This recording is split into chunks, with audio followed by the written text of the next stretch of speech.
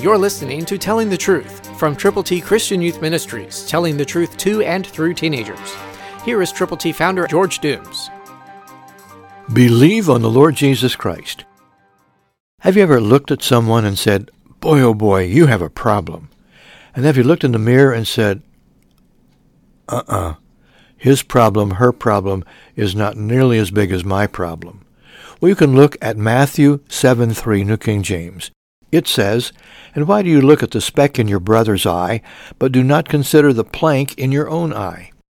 Oh, it's so easy to compare ourselves with other folk and to say, "I am," and put in whatever you want to, in whatever terminology you want to, but know that God's not pleased with that.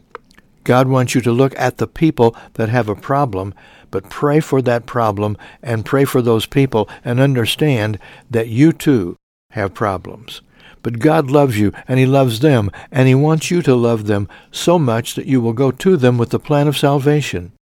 So if you see a speck, understand that you've probably got more than that in your own eye now.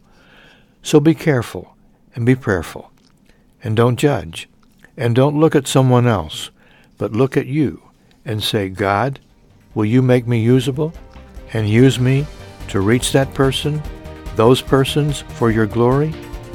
With your gospel, Christ through you can change the world."